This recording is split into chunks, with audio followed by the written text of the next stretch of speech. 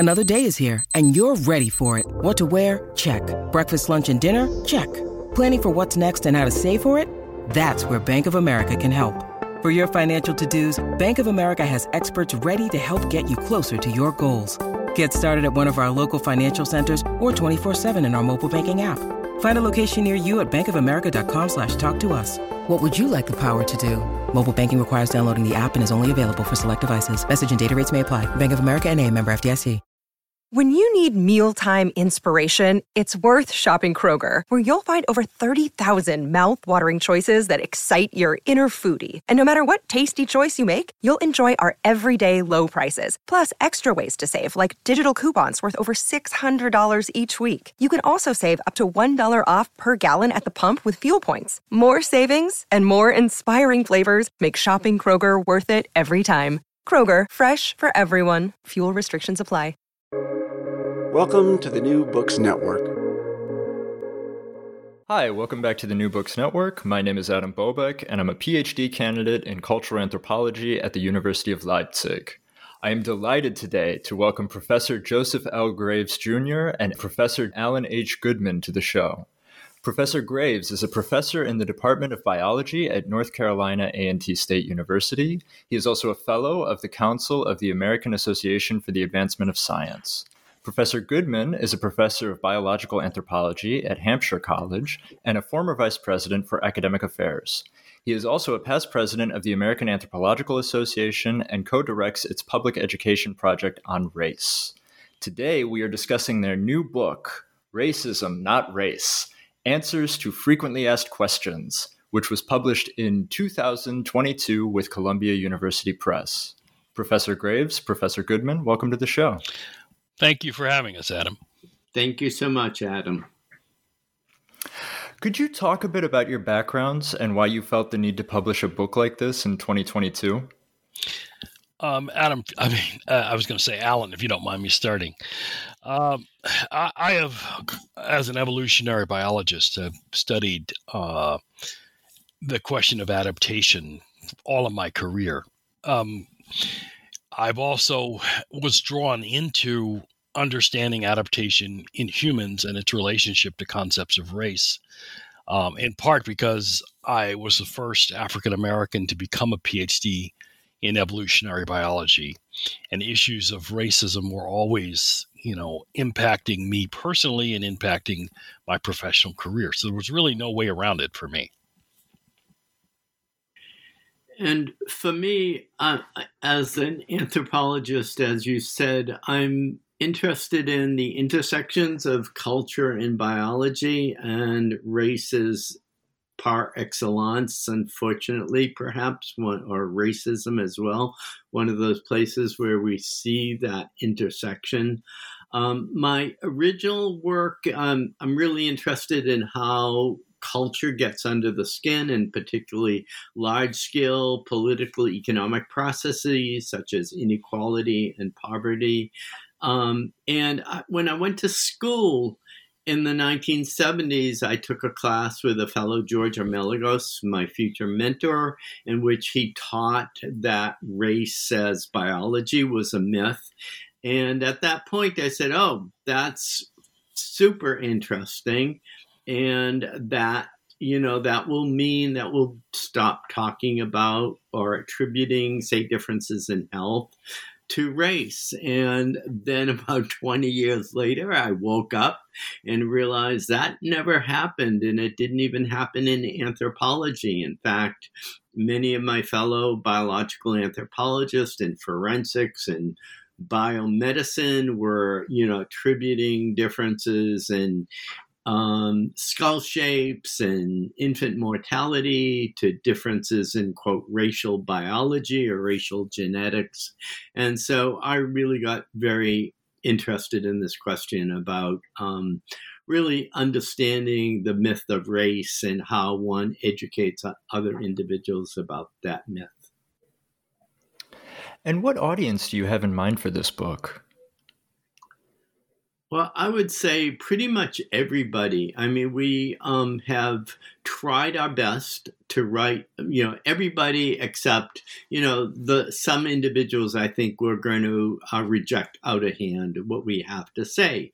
That I think is encapsulated in the title, that most of the inequalities we see by race, from health to incarceration to economic status, are due to lived experience and racism and not due to biological race.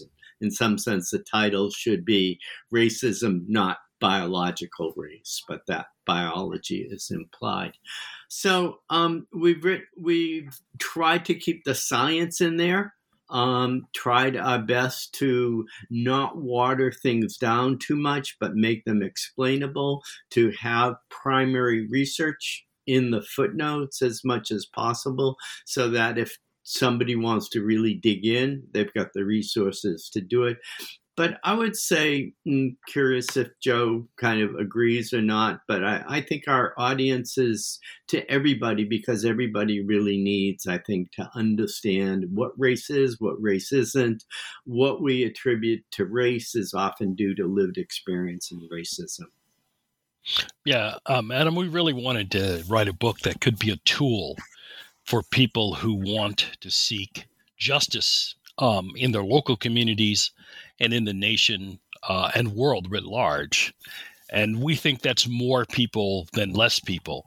But, the United States is in a very dangerous moment right now, where it has been polarizing around issues whose root is deeply related to people's understanding of the race concept and of how racism works in the United States. And we wanted to try to head off that polarization by giving people, access to solid scientific facts, sociological facts, anthropological facts, so that, we could move in a direction of racial justice and reconciliation. So the title is Racism, Not Race. Could you define racism and race for listeners?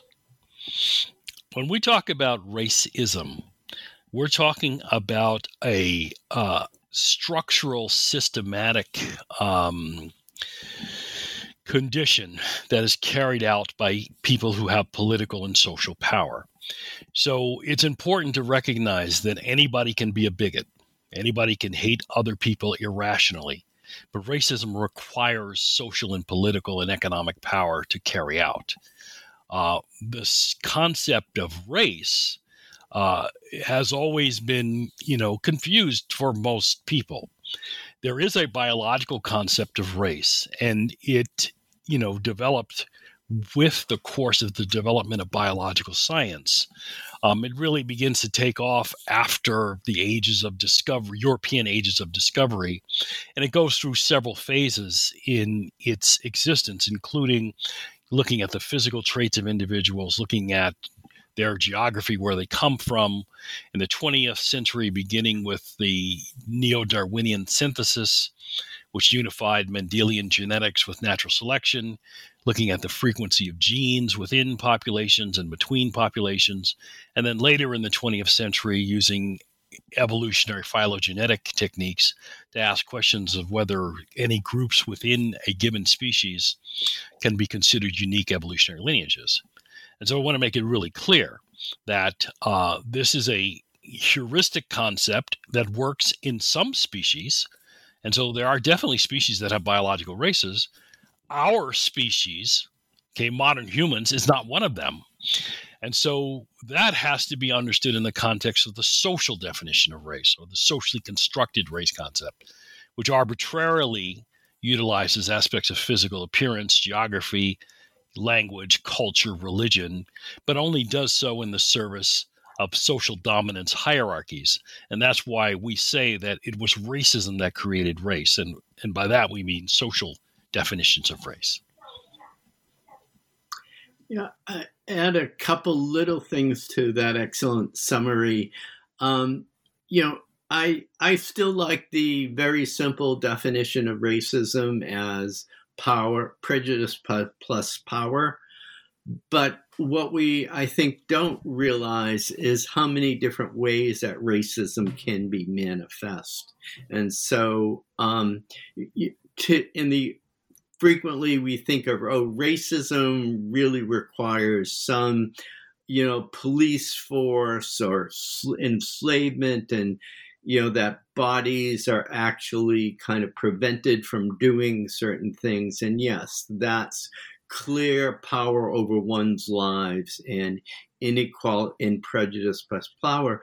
But then there's all sorts of ideological manifestations of racism or types of racism that are, I think, more subtle, more embedded, maybe even more intractable and harder to understand. And it's, in some sense, it's those types of racism, those implicit biases that then affect structures and institutions that, for me, I think are really important to bring to light, to bring up to the surface so that we can really explore them and understand their consequences.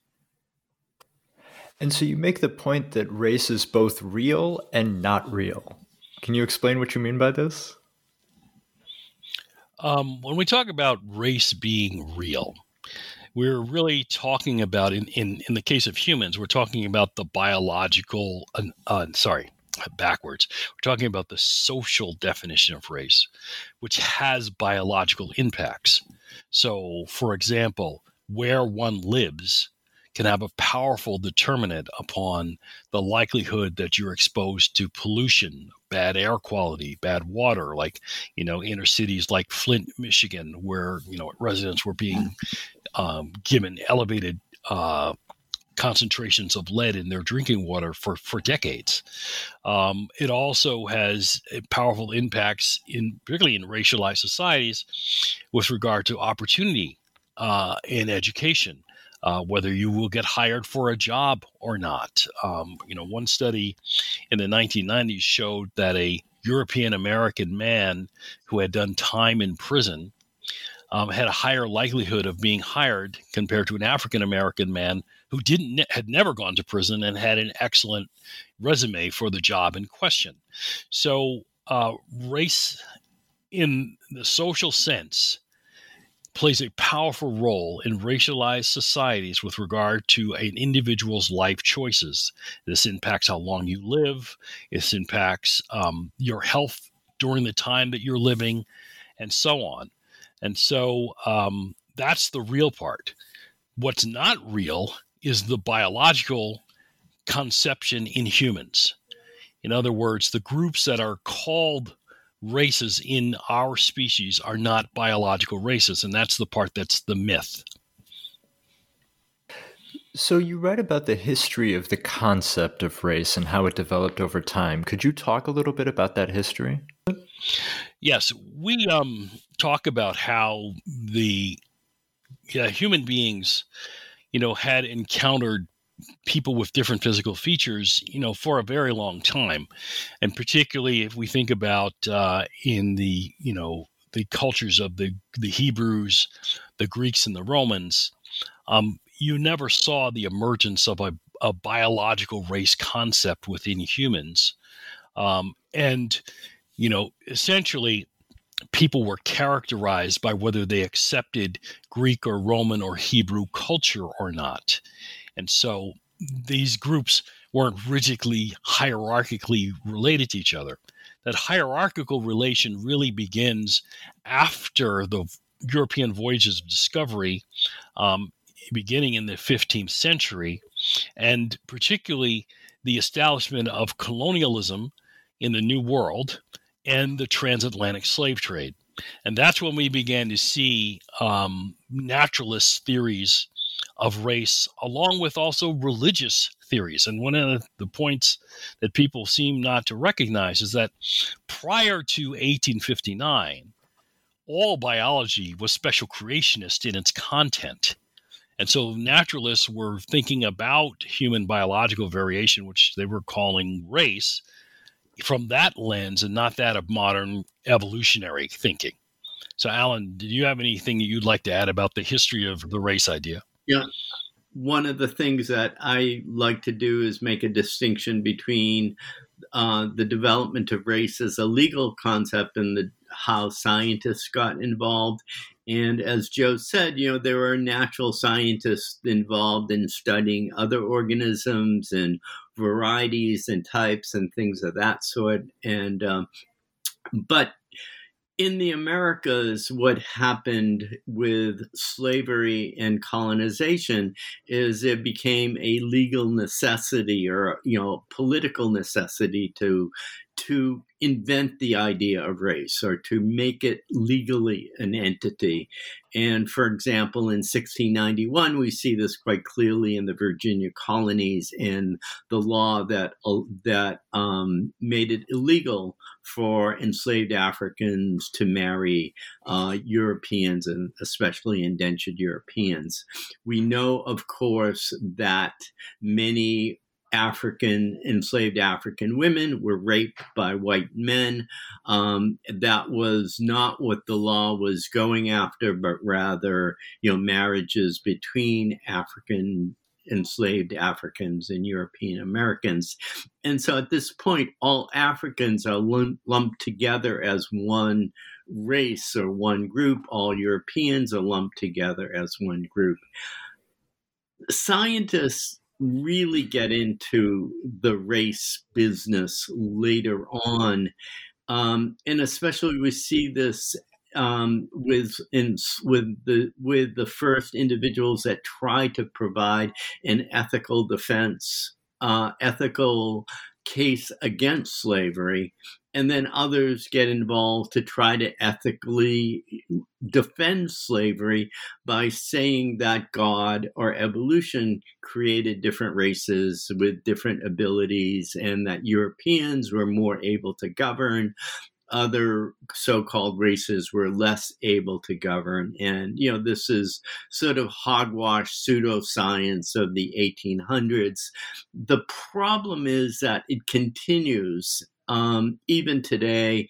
And for instance, around time of Jim Crow, it was really prevalent to see, studies of Black brains, anatomical collections that studied differences between, in quotes, Black brains and white brains, to still, even in the 1900s, to try to show that the brains are inherently different one from the other, and to continue to justify lynching, Jim Crow, et cetera, et cetera. So you've published this book in 2022, and as you've just mentioned, the history of race develops over time. And I suppose my sort of unfortunate question is, why is there still the need to publish a book like this in 2022? Well, honestly, Adam, I can tell you that I wrote my first book on race, The Emperor's New Clothes, in 2001. And then I wrote a follow-up of The Race Myth in 2004. And when I finished The Race Myth, I really thought that I would never have to write another book about the biology of human biological variation and social conceptions of race again. But American society moved, in one sense, forward with the election of Barack Obama to be the first person of not completely European descent to be president of the United States. But there was a violent backlash against the Obama presidency, which brought forward Donald Trump and a resurgence of white supremacist ideology across the nation. And so Alan called me in 2019, and he was thinking along the same lines I was, that there was a need for a book that addressed these ongoing misconceptions about race simply and in a question and answer format. And so we agreed to write Racism, Not Race together in 2019. And that was, by the way, before the George Floyd murder, which really changed the tenor of Americans with regard to the reality of racial injustice in the United States. And I would add that we would think that understanding race, human variation, racism, these are such fundamental concepts to not just in the United States, but in the world, that everybody would know that. A fourth or fifth or sixth grader would know that. And in fact, when I've gone and taught just briefly 40 minutes to a fourth grade class, they get that human biological variation. What we see is a reality, but race is an idea. And that idea, maybe in 1700 you could be excused for not being able to separate human biological variation from the concept of race. But in 2022, there's no excuse. We simply know that humans don't have races. So, I'm as kind of confused about this, or not confused, but concerned that basic ideas for which democracy is based on are not being taught. And so I guess one can ask the question why they're not being taught. And the power structures like the existing status quo, they seem to think that that's functional. But I would say in the end, it's not going to be functional. That, the levels of socioeconomic inequality by class, the levels of inequality we see by race, those are things that are already eroding the structures of the United States and will continue. So I think, unfortunately, this book was really necessary. It won't be the last word. I hope there's more discussion. I'm glad we're doing this podcast. But both Joe and I absolutely thought in 2019, as we do today, that it was really necessary to write it and write it as clearly as possible. One area even quote unquote progressive people turn to in order to sort of defend a folk concept of race is medicine. And you have a whole chapter addressing questions dealing with race and medicine. Can you speak to things like the distribution maybe of sickle cell anemia that come up time and time again in discussions about race? Let me talk about sickle cell as an example that many people bring up as kind of the example of the race-specific disease. And really, this is part of a history of medicine and science, which it was always thought that certain diseases get certain races. In fact, there goes back and even to points where individuals were surprised that African Americans were getting cancer because cancer was seen as a disease of civilization. And of course, in quotes, African Americans weren't exposed to civilization. Yeah, cockamamie, crazy. Sickle cell. Sickle cell we now know is due to a genetic change in the hemoglobin molecule. There's 4 chains of amino acids. It's a change in the beta chain that changes the shape of the red blood cell, makes it a little bit less able to transport oxygen, which is what the hemoglobin molecule is all about. And so the question became, why did this allele develop so frequently, and why did it develop in certain parts of the world?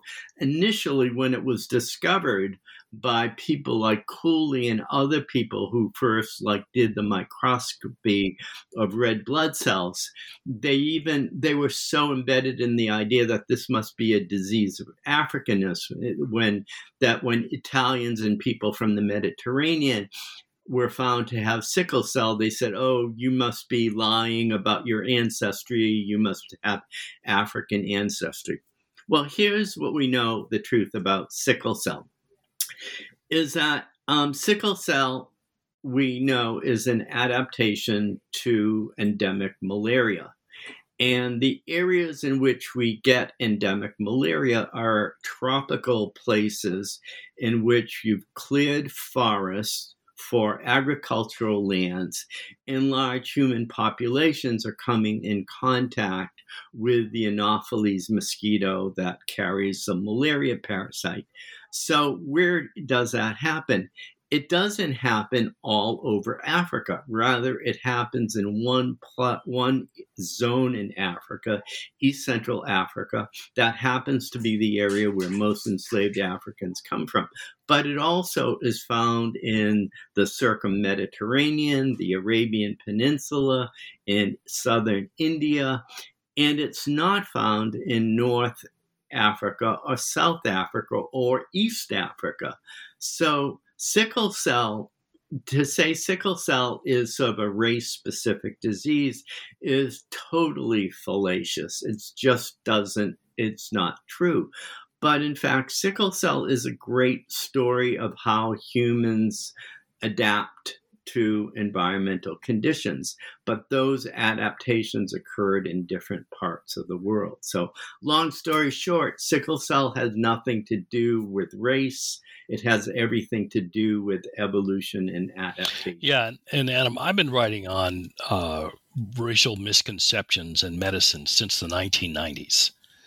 And what's really interesting is that now, finally, we're beginning to get a hearing in prominent medical venues. So the last year, 2021, I spent with my colleague, Dr. Andrea Dayrup of the pathology department at Duke University, doing a revision of Robbins' Basic Pathology. Now, this is one of the most widely used textbooks of pathology in the world. And we removed a lot of racial misconceptions from the 10th edition. So the 11th edition will no longer feature those false categorizations of disease with socially defined race.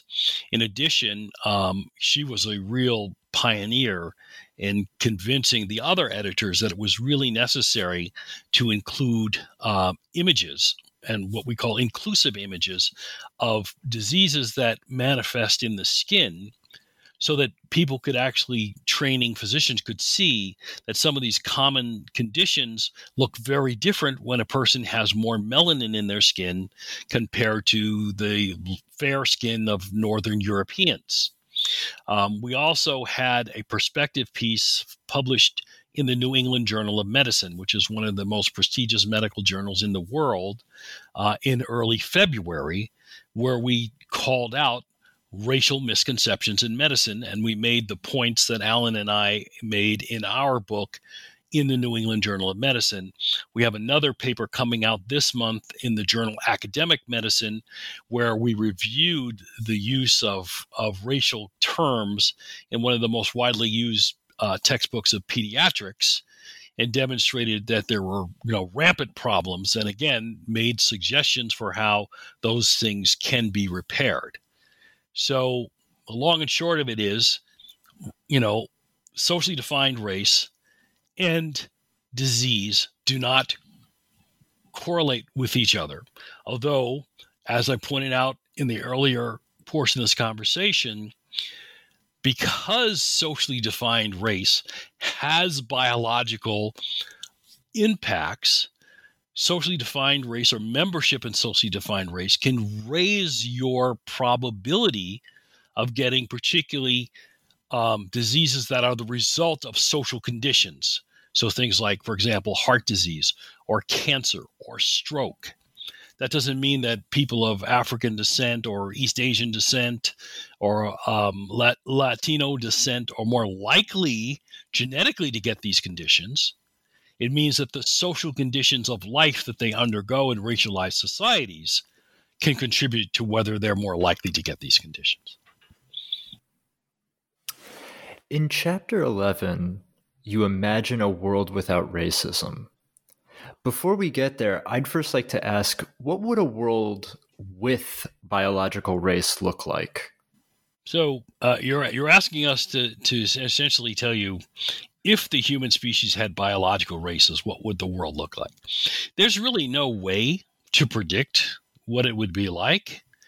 All that would simply mean is that there would be more genetic variation between human groups than there currently is.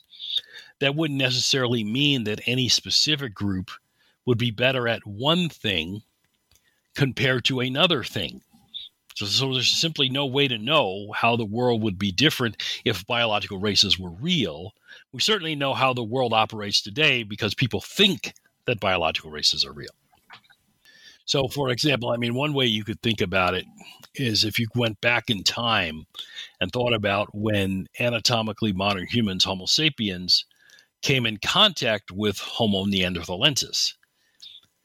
Now, the question of whether the Neanderthals were really a biological race that had adapted to living in conditions in Europe, or whether they are, in fact, a separate species from modern humans is not really settled.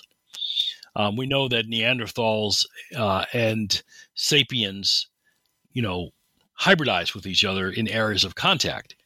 But, species can do that. And, of course, biological races could do that. And certainly in the case of the Neanderthals, from what we think about what they look like physically, they had prominent physical differences compared to anatomically modern humans. So that would be one thing that you could possibly occur if we really did have biological races. We could have far more prominent physical appearance differences than we currently have. I think the thought experiment of if we had human races is an interesting one. And I could imagine some utopian science fiction in which we had different human races, or say the Neanderthals had survived and that we all kind of lived in harmony and egalitarianness and things of that sort. But unfortunately, I'm an optimist about the human species. But one of the things I know is that we have we've set on hierarchies, and we would probably end up, I think, back to some sort of embedded hierarchies. One of the problems with that, and kind of quote liberal authors like Nicholas Wade, and even going back to the bell curve, that say, look, there are differences in intelligence on average between groups, is that they go from averages to individuals. Individuals all vary. And so even if, for example, we knew that there was that races, that humans did have races, the amount of variation between the races would still probably be quite great. So any one individual, the group average would be essentially meaningless. But I think the main point that I want to say is about we've never been able to separate the concept of race, at least from humans, from the idea of hierarchy of difference. And until we do that, I would not look forward to a world with races. So now turning to Chapter 11, can you indicate for listeners just a bit of what a world without racism would look like? Well, one of the most important things to be able to move in the direction of truly egalitarian society is to have a vision of what that society should look like. And in a world without racism, we'd go to the words of previous thinkers on this question with regard to equality of opportunity. So every child born and here I'm speaking about the United States, but every child born in the United States would have the opportunity to live up to their potential without their socially defined race being the primary indicator of what's going to happen to them. Now, I also argue that can't happen in the current existing political economy.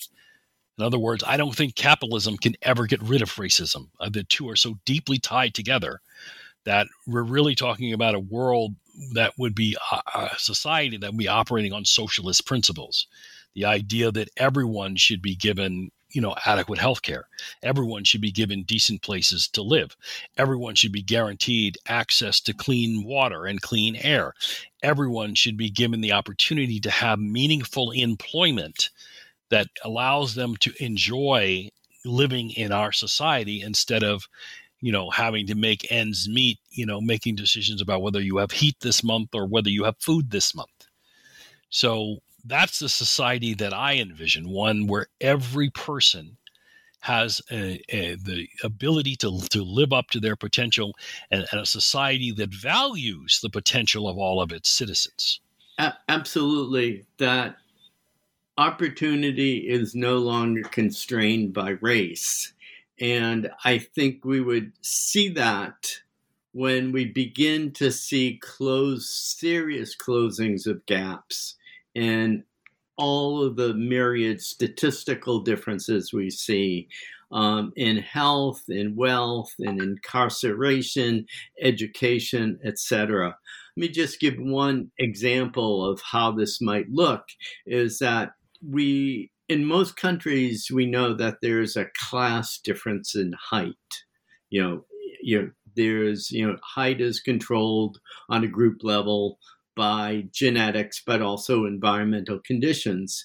And so, classically in the UK, you can see not only is there a height difference is there a difference in wealth and education by socioeconomic status, but there's also a difference in life expectancy and even something like height, which has to do with childhood nutrition and things of that sort. Sweden, a number of years ago, produced some data suggesting that there was no longer a difference in height by parental occupation. Now imagine the same thing in the United States, where we get to a point where there's no longer differences in infant mortality or maternal mortality by race. And at that point, that might be, we're approaching a world not just without racism, but a world in which the idea of race has less salience, less important. And I currently live in Germany, where it's actually very difficult to find racially aggregated data. Could you speak to what role racially aggregated data plays in determining the continuities of racism? Yeah, a lot of people would think that, collecting data by race, doesn't that reinforce the importance of race or the validity of race, or even, somehow leads to animosities and racism and things of that sort. And I think they have it exactly backward. I've talked a lot to people in France, in European countries that do not do nearly as good a job of aggregating data by race. And I think that is really problematic, because without doing so, you can't track these racial inequalities that we're talking about. It makes it much, much harder to do so. So we know they're there, but governments, et cetera, have less ability to deal with it. To say a little bit about the U.S., in the United States, we have from 1790, the first census, we've collected data, aggregated data by race. It changes every 10 years, but these data are not just for the census and use of allocation of resources, but are also used in health and housing and education, et cetera. So these become really important to understand and track racial inequalities. They're far from perfect, because race is a chameleon. It can't be defined. In fact, the Office of Management and Budget Directive 15, which is the manual for the official race and ethnic categories in the United States, actually says in its small print that these classifications are neither scientific nor anthropological. Yet they are super important and have been shown to be super important to track inequalities. So I would like to say you in Germany are ahead of us, but I think at this point, no, you can't ignore race. Ignoring race won't get rid of racism. It just perpetuates it. Yeah, and in fact, when people ignore race, and here we mean socially defined race, when people ignore that, that's probably a strong indicator of how much racism is going on in the country, because that means that, scholars and those in responsible public positions aren't recognizing the sociological impacts of racism in their nation, and why data needs to be collected to be able to redress it. This book is spectacular, and there's so much in it that we just cannot cover, unfortunately, due to time. You touch on everything. You touch on anti-Semitism, you touch on Islamophobia, you touch on genetics, you touch on genetic variation and how that's different from race. You talk about the history of race in so much detail. I really, really love this book. There is one final question I have for you, which is a New Books Network tradition, which is, what are you working on now? Well, Adam, I have a book that's going to be published in the fall by Basic. It's sort of biopic. It's entitled A Voice in the Wilderness. A pioneering biologist explains how evolution can help us solve our biggest problems. And I also have another book manuscript under review right now that's going to address critical race theory in the United States. And Adam, thank you so much. In terms of questions around race and racism, and like Joe, we've been at this for 30, 40 years, and, we would like to, challenge other parts of our brains and things of that sort. But this one is so important. And for me, I'm interested in moving institutions, powerful institutions that I think may have some consequence to addressing race. UNESCO has an initiative on race and racism. They produce very important statements, worldwide statements about race after the Holocaust and World War II. And so I've been working with them to try to see if we can draft a new statement on race. I've worked with the American Anthropological Association. We're now trying to do a pan-anthropological statement on race that would incorporate the archaeologist, the linguist, the biological anthropologist, etc. And I'm also getting back to my bread and butter of really rethinking how biology and culture intersect. Well, I hope to have you both on again in the future. The book is Racism, Not Race, published with Columbia University Press in 2022. Professor Graves, Professor Goodman, thank you so much for your time. Thank you, Adam. Pleasure. Again, Adam, thanks for having us.